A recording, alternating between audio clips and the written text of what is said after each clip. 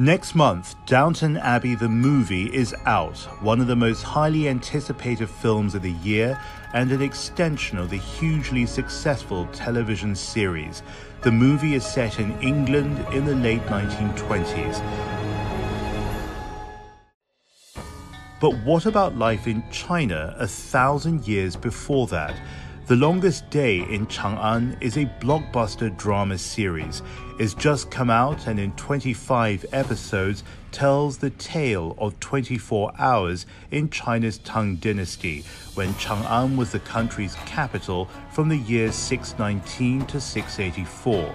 Incidentally, Chang'an is present-day Xi'an, a former imperial city where the terracotta warriors were discovered in 1974. The series is playing not on televisions but online.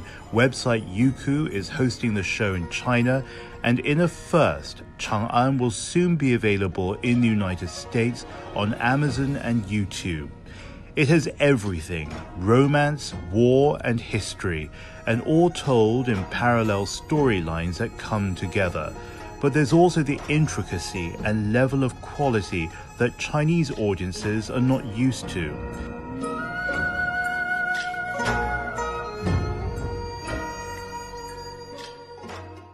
Jin Yang, who art directed Chang'an, recalls the detail that was poured into the early stages of research.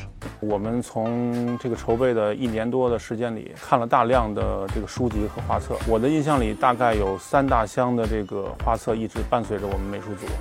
另外呢，我们去走访了很多的相关的博物馆，比如说这个西安的博物院，还有陕博、国博，看了很多天，应该是一种沉浸式的去体验，感受这个当时的这个西安的长安的文化。 He says that Chinese productions are still some way behind their counterparts in the US, but the sets, costumes, and acting in Chang'an creates a new standard and opens the eyes to new possibilities of what can really be achieved in Chinese entertainment. The Tang Dynasty was ruled by more than 20 emperors, under whom China accelerated its innovations in art, science, and technology. Buddhism took on new prominence, woodblock printing brought the written word to many more people, and pharmacology took on importance in the field of medicine.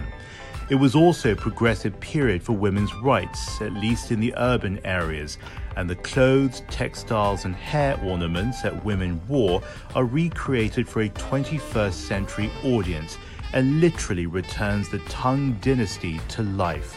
The Silk Road drove the economy, but it also meant that everything from music, food, and flavors was influenced by the countries and cultures surrounding China.